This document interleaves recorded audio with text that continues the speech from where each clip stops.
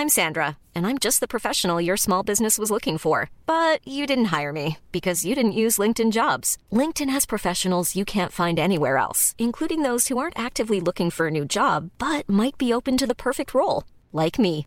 In a given month, over 70% of LinkedIn users don't visit other leading job sites. So if you're not looking on LinkedIn, you'll miss out on great candidates like Sandra. Start hiring professionals like a professional. Post your free job on linkedin.com/people today. Planning for your next trip? Elevate your travel style with Quince. Quince has all the jet-setting essentials you'll want for your next getaway, like European linen, premium luggage options, buttery soft Italian leather bags, and so much more. And it's all priced at 50 to 80% less than similar brands. Plus, Quince only works with factories that use safe and ethical manufacturing practices. Pack your bags with high-quality essentials you'll be wearing for vacations to come with Quince. Go to quince.com/trip for free shipping and 365-day returns.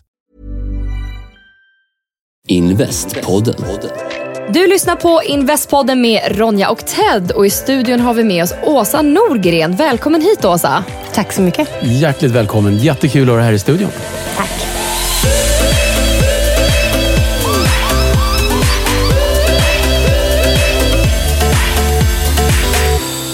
Du är ju entreprenör och har startat ett väldigt ballt bolag. Kan du berätta lite om det? Vad är bolaget för något?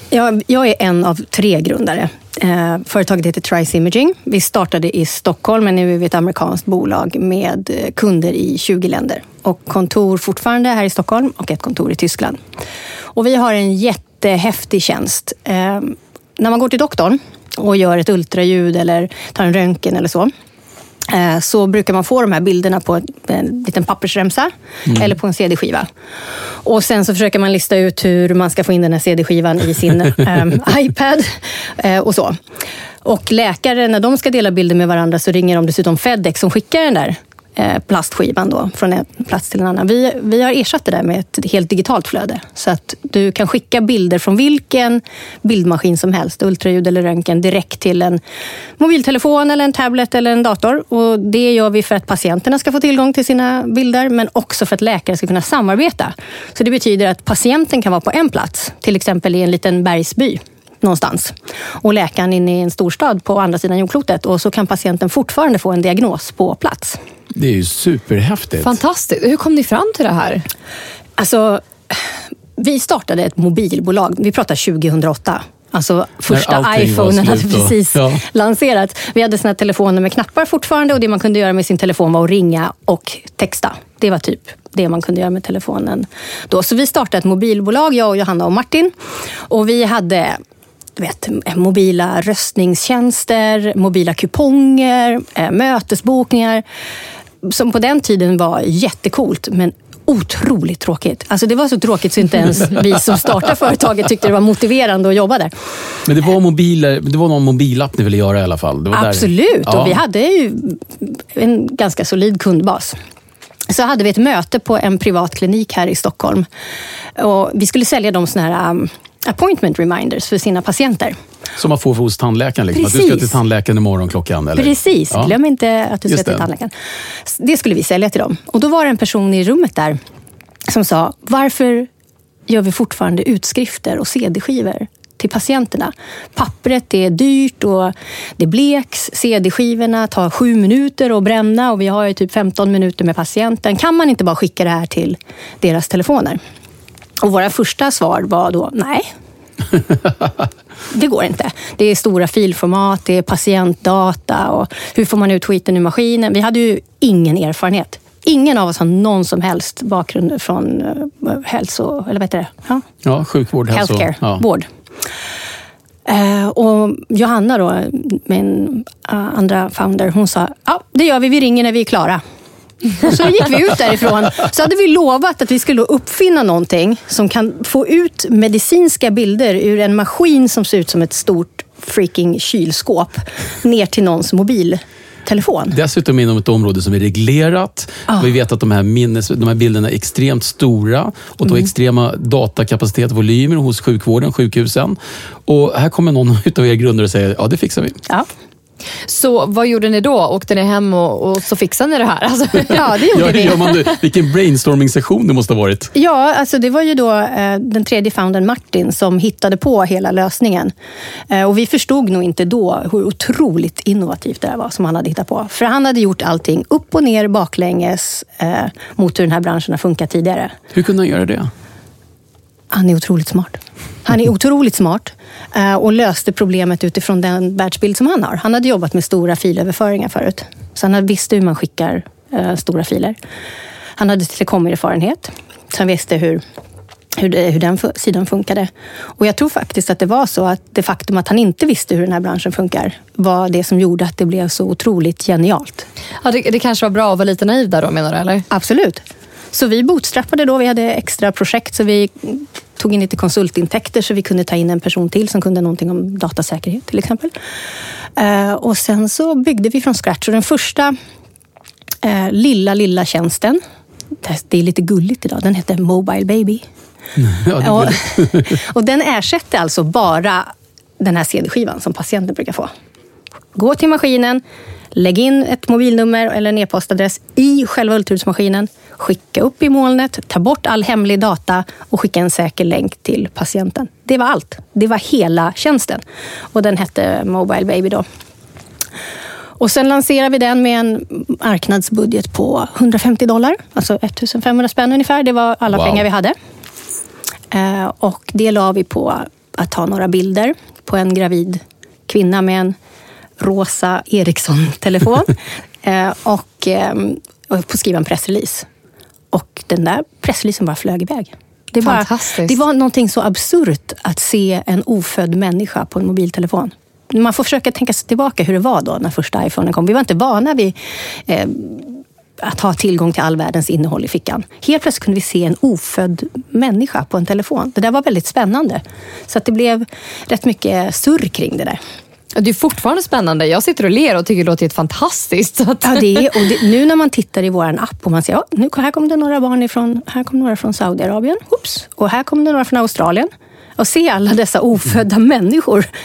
Spridning över hela världen. Ja, det är jättehäftigt. Ja. Så hur utvecklade ni det vidare efter det? Jo, men vi förstod efter ett tag, eller vi såg att läkare faktiskt använde den här tjänsten som egentligen var till för konsumenter och skicka mellan varandra. Som till exempel en allmänpraktiserande läkare som behövde prata med en kardiolog. Så skickade de bilderna och sen så ringde de upp varandra. För då hade de samma upplevelse och kunde ge patienten ett svar medan patienten fortfarande var kvar.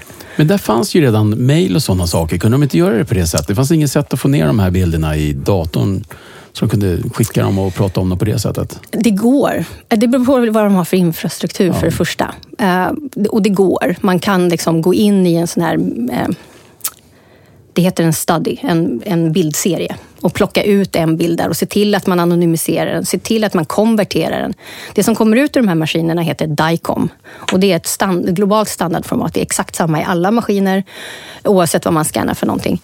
Men det kan man inte läsa på en vanlig konsumentprodukt. Så om jag skickar en sån DICOM-bild till dig så kan inte du göra någonting med den. Din maskin vet inte ens hur den ska göra. Det måste översättas på något sätt. Precis, den måste konverteras. Så det går att göra det lite knixigt så här. Få ut bilden, klippa bort manuellt allting som kan identifiera patienten, komprimera den, konvertera den och lägga den som en bilaga till ett mejl. Och när du har gjort det så har du då brutit mot all typ av lagstiftning som finns. För det finns ingen audit trail. Ja. Det går inte att spåra vad som har hänt med den där bilden och det går inte att spåra hur det blir journalfört heller då. Ja. Så tjänsten har växt väldigt organiskt. Det är någon kund som har sagt, men vore det inte häftigt om man kunde skicka in de här bilderna i journalen direkt? Så man har bilderna i patientens journal. Ja, så då löste vi det problemet. Och sen så har vi bara utvecklat. Men vi har sedan länge haft en dröm om att den här teknologin verkligen ska kunna göra skillnad. För allt det här som du har nämnt nu, det här just det med legal, liksom allt som är lagligt och olagligt. Ni är ju i USA idag, ni har ett högkvarter i San Diego. Alltså, så fort jag tänker allting som har med medicin och USA att göra är liksom stora varningsflagg. Vill man ha med det att göra? Ja. Behöver man 75 advokater för varje avtal, för allting man ska göra? Alltså vi var ju väldigt tidiga och vi var ju först. Så att det är till och med så att det har saknats lagstiftning för det vi ska göra. Och återigen det här entreprenörens underbara naivitet som ibland misstolkas som mod. Vi visste faktiskt inte. Alltså, vi sprang rakt in i en vägg som heter FDA som reglerar hela den medicinska marknaden. Så motsvarande svenska läkemedelsverket. Precis. Men var det att ni inte visste då att FDA behövde godkänna er? Precis. Vår identitet var att vi var en konsumentprodukt. Så vi hade inte ens identiteten i bolagen att ge en medicinsk tjänst faktiskt. Nej, utan det var konsument helt enkelt. Ja. Och vad sa FDA då? Vad behövde ni göra? Ja, först så visste de inte vad de skulle göra med oss. De visste inte om de skulle är de här som ett modem? Eller är de vad är det för någonting? Så det tog jättelång tid innan FDA bestämde hur de skulle klassificera oss. Skulle vi vara klassificerade överhuvudtaget? Skulle vi vara en klass 1 som betyder att man är reglerad och man behöver ett kvalitetssystem och sådär. Men man blir inte inspekterad. Men stoppade de hela tjänsten under den tiden eller fick ni fortsätta i alla fall? Eller hur gick det där till? Nej, men då körde vi under radarn. Ja, ni gjorde det. Ja, vi frågade inte. Vi gjorde det ändå. Och sen så började vi titta på andra marknader som var oreglerade. Det här var 2009-2010. Så då började vi sälja på konstiga ställen som typ Saudiarabien och Dubai och Nordafrika där det inte är lika reglerat. Och det där kändes ju jättekonstigt då, men i efterhand var det ju perfekt. Vi fick ju träna på att installera och koppla upp våra kunder externt. Vi kan ju inte åka till varje kund. Det går inte. Så då fick vi öva på det. Och så idag är vår tjänst i stort sett självinstallerande. Kunderna kan installera och lära sig använda tjänsten utan att vi behövs. Det är helt fantastiskt. Jag har själv suttit på sjukhus i USA och fått den här CD-skivan. Ja. Men då fick man sitta i en CD-ROM-kö nu på svenska. Svengelskarna så bara, men man får sitta i en CD-kö liksom. Så att en efter en. Och jag fick sitta där i 5 timmar innan. För de sitta och bränna dem där tar ju jättelång tid. Och sen också så höll jag på att få den andra CD-skivan. Det var lite sådär, kom så. Där har du patientsäkerheten i ett nötskal. Ja, men precis. Det var det jag tänkte. Det är ju ingen säkerhet. Nej. Så att då måste ju ett system ändå låta i alla fall som att det är betydligt säkrare. Varför byter inte alla bara rakt av? Men det gör de. Men det har funnits en sån här ångest kring cloud. Det finns en ångest om vad det lagras och den dialogen kanske. Ja, vi ersätter ofta en printer, en sån här USB-minnespinne, faxar, FedEx, kurirer. Det är vad vi ersätter. Och vi som konsumenter ligger ju ljusår före vården. Vi kan ju oftast inte ens använda en CD-skiva idag. Liksom. Och de pratar om faxar. Ja, just det. Faxa CD-skivan är du snäll. Ja.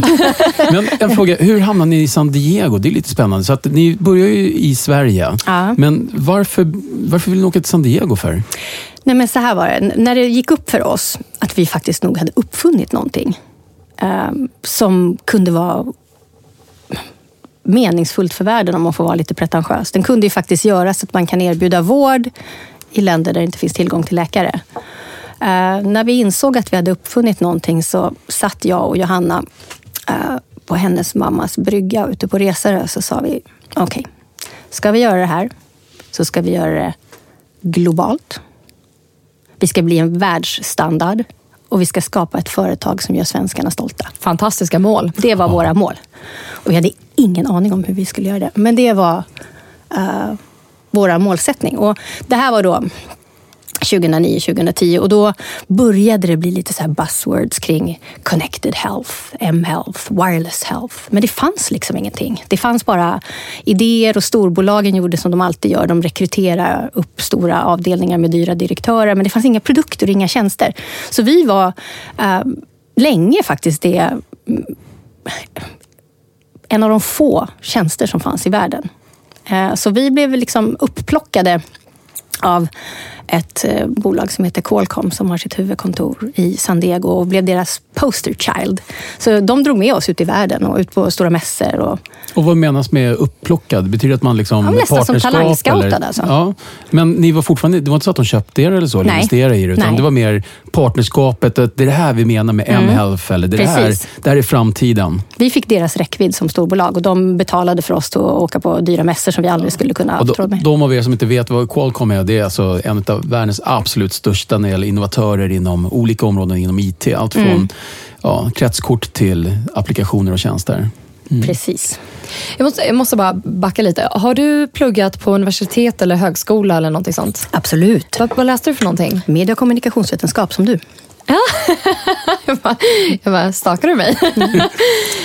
Men har du haft användning av din utbildning för att kunna bli just entreprenör? Eller är det här någonting du hade kunnat göra ändå? Men världen har ju bevisat att det finns massa entreprenörer med utbildning och massa entreprenörer utan utbildning. Så att det känner jag ju inte då. Men när man gör någonting som vi gör, vi är faktiskt som frontriddare i ett paradigmskifte om man ska vara pretentiös. Vi driver ju förändring, monumental förändring. Det man behöver kunna göra då, det är att få världen att se en ny värld, en annan värld, en bättre värld. Och då är ju att kunna kommunikationsvetenskap fantastiskt. Det är ju det bästa verktyget. Ja, kommunikation är det också som faktiskt är mycket svårare än vad vi tror. Absolut. Och det handlar om storytelling oavsett vad för förändring du jobbar med. Jag tänkte faktiskt på det, bara du sa det med den första uppfinning. Just det här med mamma och baby och allt det här. Bara, möjligheterna där med storytelling, att kunna utveckla ett bolag måste ju ha varit en fantastisk möjlighet. Absolut. Men när ni liksom satte upp de här målen, att ni ville att liksom Sverige ska vara stolt över er och allt det världsledande. Vad var drivkraften? Var att liksom få jättehög värdering, tjäna massa cash? Liksom, vad är drivkraften? Ja, absolut, visst var det. Men både jag och Johanna och Martin drivs av innovation. Både Johanna och jag har haft sen vi var barn, dröm om att göra någonting. Har ni känt varandra så länge också? Ja, eller? Gud ja. Vi är det, kusiner. Jag tror jag träffade henne första gången hon var 3 timmar gammal.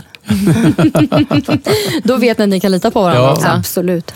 Men jag tänkte, det är ju väldigt stora mål. En del vågar inte sätta siktet så högt som ni gjorde. Men hade ni sett liksom en glimt av framtiden på något sätt som gjorde att ni kände, nu vågar vi sikta mot stjärnorna? Vad hade ni sett för något? Det finns det där lilla ögonblicket då det klickade. Då vi fattade att vi hade uppfunnit någonting. Så det A lot can happen in 3 years, like a chatbot may be your new best friend. But what won't change? Needing health insurance. United Healthcare Tri-Term Medical Plans, underwritten by Golden Rule Insurance Company, offer flexible, budget-friendly coverage that lasts nearly 3 years in some states. Learn more at uh1.com. Hey, I'm Ryan Reynolds. Recently, I asked Mint Mobile's legal team if big wireless companies are allowed to raise prices due to inflation. They said yes. And then when I asked if raising prices technically violates those onerous 2-year contracts, they said, "What the f*** are you talking about, you insane Hollywood ass?" So to recap, we're cutting the price of Mint Unlimited from $30 a month to just $15 a month. Give it a try at mintmobile.com/switch. $45 up front for 3 months plus taxes and fees. Promo rate for new customers for limited time. Unlimited more than 40 gigabytes per month. Slows full terms at mintmobile.com. Millions of people have lost weight with personalized plans from Noom. Like Evan, who can't stand salads and still lost 50 pounds. Salads generally for most people are the easy button, right? For me, that wasn't an option. I never really was a salad guy. That's just not who I am. But Noom worked for me. Get your personalized plan today at Noom.com. Real Noom user compensated to provide their story. In 4 weeks, the typical Noom user can expect to lose 1 to 2 pounds per week. Individual results may vary. Ja, så här. En väldigt känd läkare som heter Dr. Eric Topol. Han har skrivit massa bestsellerböcker och om man googlar honom så kan man se honom på The Late Show och sådär. Han är globalt känd. Han kallas för the father of digital health. Vi sprang på honom av en omständighet och han skulle 2 dagar senare ha sitt TED-talk och prata om framtiden. Fantastiskt. Ja. Och då så sa han så här, okej, men ge mig en bild bara på er tjänst så ska jag ta med den i mitt TED-talk. Och vid det här, på hans TED-talk så lanserades världens första portabla ultraljudsmaskin. Eller inte första ska jag inte säga, men den dåtidens sexigaste portabla ultraljudsmaskin. Den designades av samma grupp som designar Ferrari-bilar. Den är byggd för att passa i bröstfickan på läkare. Så liten var ultraljudsmaskinen. Och i hans TED-talk då så visade han den här för första gången. Så på länk var Jeff Immelt som är CEO för GE. Inte för GE Healthcare utan för hela GE. Och visade upp produkten. Och då hade han bakom sig på sin jättestora PowerPoint den här ultraljudsmaskinen på andra sidan. Och sen så Mobile Baby, vår första tjänst på andra sidan, så sa han så här. Vad får man om man lägger ihop den här lilla ultraljudsmaskinen från General Electric och det här svenska bolagets tjänst. Man har uppfunnit the stethosphone. Och då ställde ju sig håren upp. Alltså jag hör mina hår står upp, kolla! Ja, då fick man ju så här, det var ju som ett nytt universum öppnade sig. Det är ju så här att, men gud, det betyder ju att vården kan komma till folk. Folk behöver inte komma till vården. Det behöver inte finnas en läkare på plats för att vi ska kunna tillhandahålla diagnos. Då öppnade sig hela det där universumet. Och det där ögonblicket sitter fortfarande. Och det är därifrån vi har liksom formulerat vår higher mission med företaget och allting. Från det tillfället. Alltså det här gav mig mer gåshud än när jag hörde My Heart Will Go On för första gången. Ja, jag känner också en helt otrolig story. Ja, verkligen. Ja, då förstår jag att ni kunde sitta där och säga, vad ska vi ändra? Vad ska hända nu? Men behövde ni ta in investerare? Ja, det behövde vi. Vi omsatte $40 i månaden. 400 spänn. Alltså om ni kunde se hennes min just nu. Lite så här, vi omsatte $40 i månaden. Ja, men det var ju det. Det är helt fantastiskt. Vi hade en global erövringsplan med $40 intäkt. Ja, men det är helt rätt. Man ska tänka stort. Men då när ni insåg, okej, vi måste ta in investerare. Var började ni någonstans? Vi började, eller så här började. Vi var runt och funderade på vad i USA. Vi förstod att vi behövde flytta verksamheten till USA på det ena eller andra sättet. Så vi shoppade runt lite. Och i San Diego var ju då en jättehubb kring Connected Health som drevs på hårt av Qualcomm. Det är en intressant miljö där, för det är en stark biotech-community och en stark wireless-community. Så det var en härlig hubb. Så vi var där och hälsade på. Och då träffade vi en person som heter Bo Hedfors som var tidigare Nordamerikachef för Ericsson och han har varit vd för Motorola Networks. Och då sa han till oss, okej, ni får $100,000 av mig på 2 villkor. Ni flyttar över er själva och ni flyttar över företaget.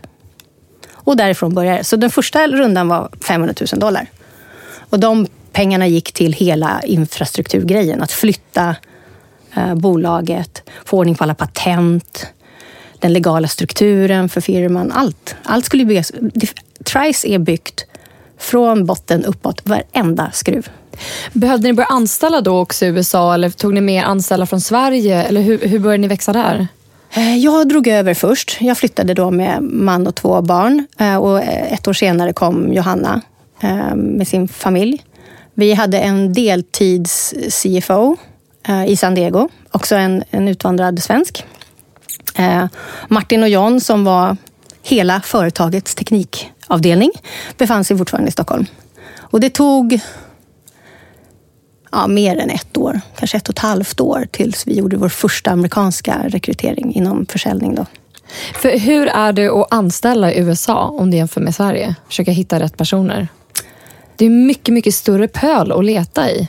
Ja, det är det. Och man är väl ganska okänd. Jag tänker att alla andra konkurrenser med andra kändisar eller kända varumärken eller Nu hade ni i och för sig Qualcomm fortfarande som partner antar jag, så det kanske hjälpte. Man ska ju vara lite halvt vricke och vara den första anställda in i ett entreprenörsdrivet bolag. Alltså det är ju så. Han jobbar fortfarande hos oss, vilket är helt otroligt faktiskt.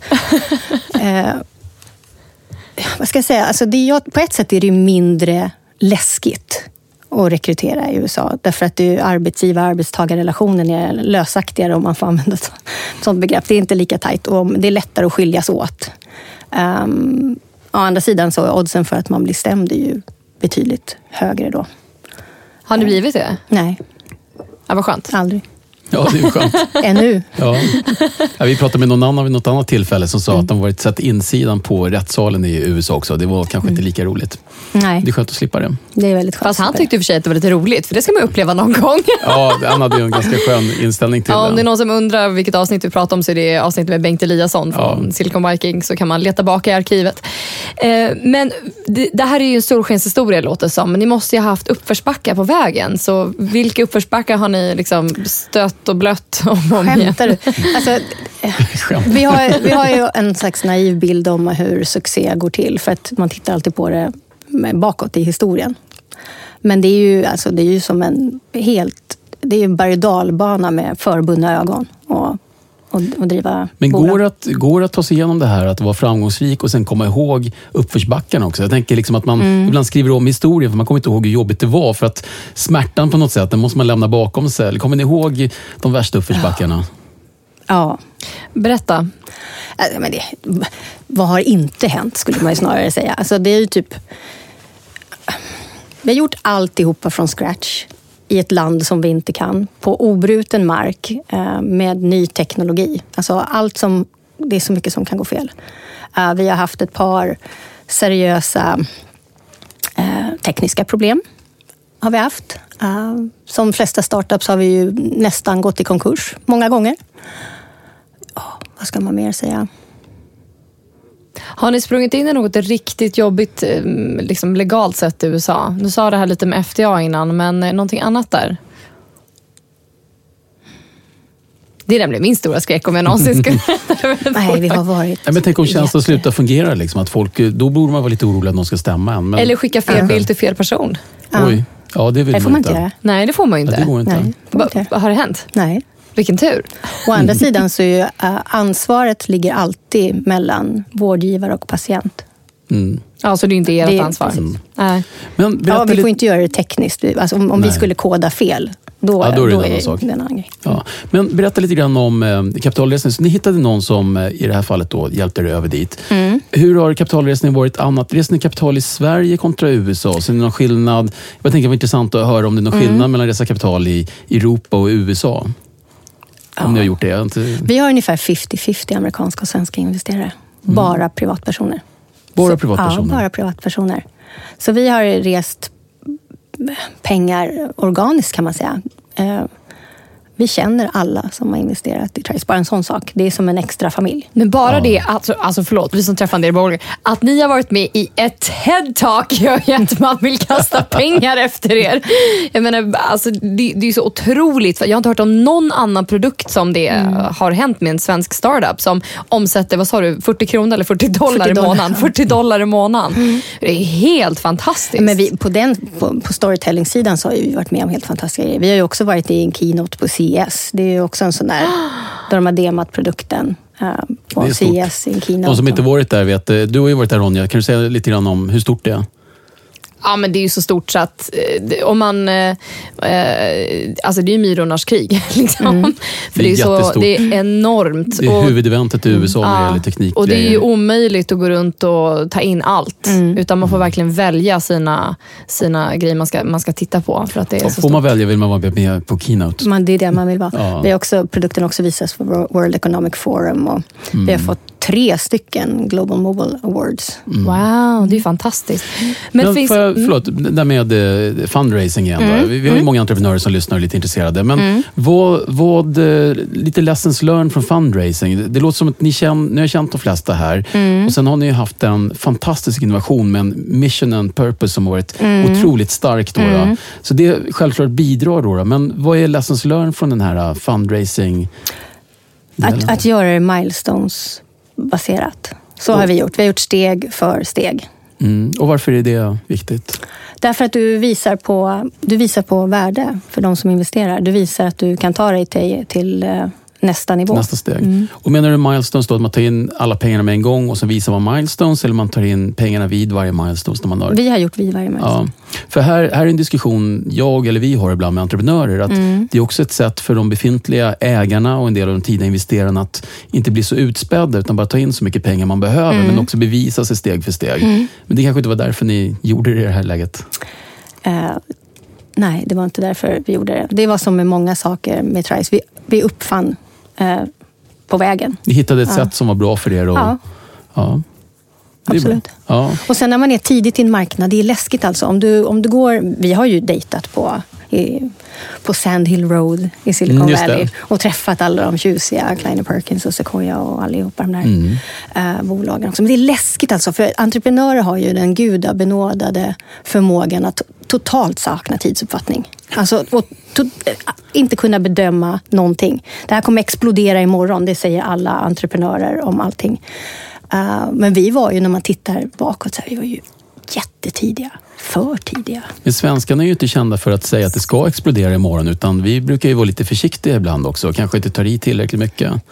Eller kände du? Ja. Det är verkligen en skillnad. Alltså, att i Sverige är det typ det fulaste man kan vara är att vara pretentiös. Det är ju det bästa man kan vara i USA.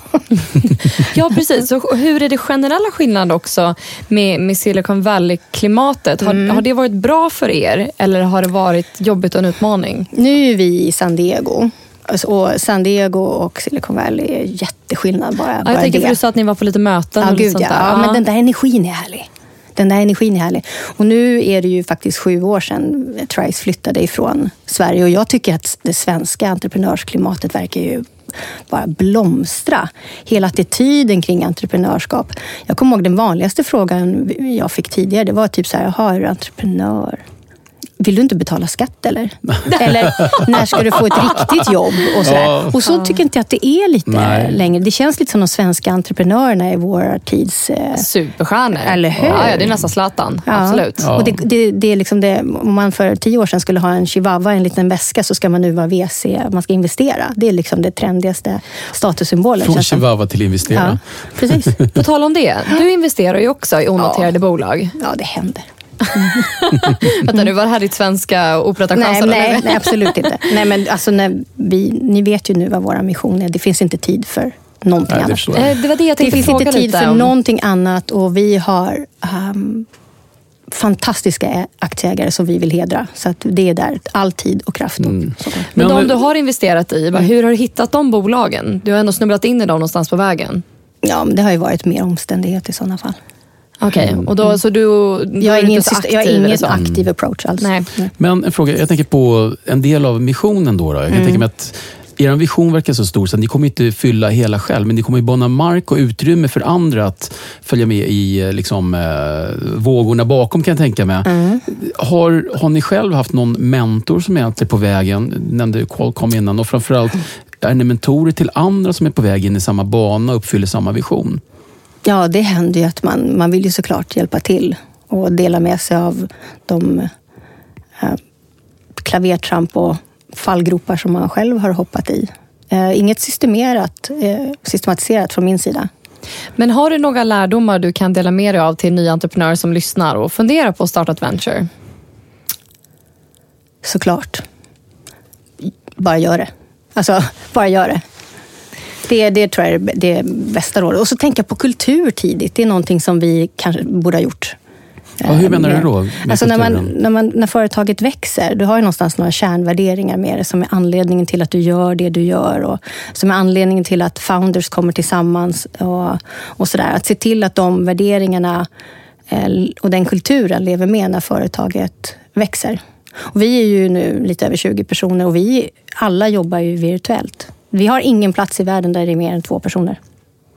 Och det är ju en utmaning, alltså att bygga team och bygga kultur. När man är tidsskillnad och kulturskillnad. De bor i sitt eget system, sitt eget kulturella system. Ja. Och sen har ni några kärnvärderingar och en mission and purpose som ska uppfyllas samtidigt. Det är häftigt. När ni anställer, tar ni nu då, eftersom du nämnde det, tar ni det beaktande nu för tiden? Absolut. Hur gör ni då? Dels så har vi ett väldigt ambitiös process när vi rekryterar. Och founders pratar med alla som börjar företag och gör en så här sista matchning av personlighet versus kultur och sånt. Så det gör vi. Häftigt. Fantastiskt. Tack så jättemycket för att du kom hit, Åsa. Det var jätteroligt att prata med dig. Ja, verkligen. Jättetrevligt. Och tack ska ni ha. Ja, tack snälla för att du var här och delade med dig. Och stort lycka till med allting. Verkligen. Och passa på att njuta av Sverige när du är här. Det ska jag banna mig göra. Ha det så bra. Hej då. Tack så mycket. Hej då. Tack. Tack för att du har lyssnat på Investpodden med Ronja och Ted. Glöm inte att följa våra sociala medier, Instagram, Facebook och Twitter. Och vi vill såklart höra ifrån dig. Så hör av dig till ronja@investpodden.se. Ha det bra, vi hörs. Hej!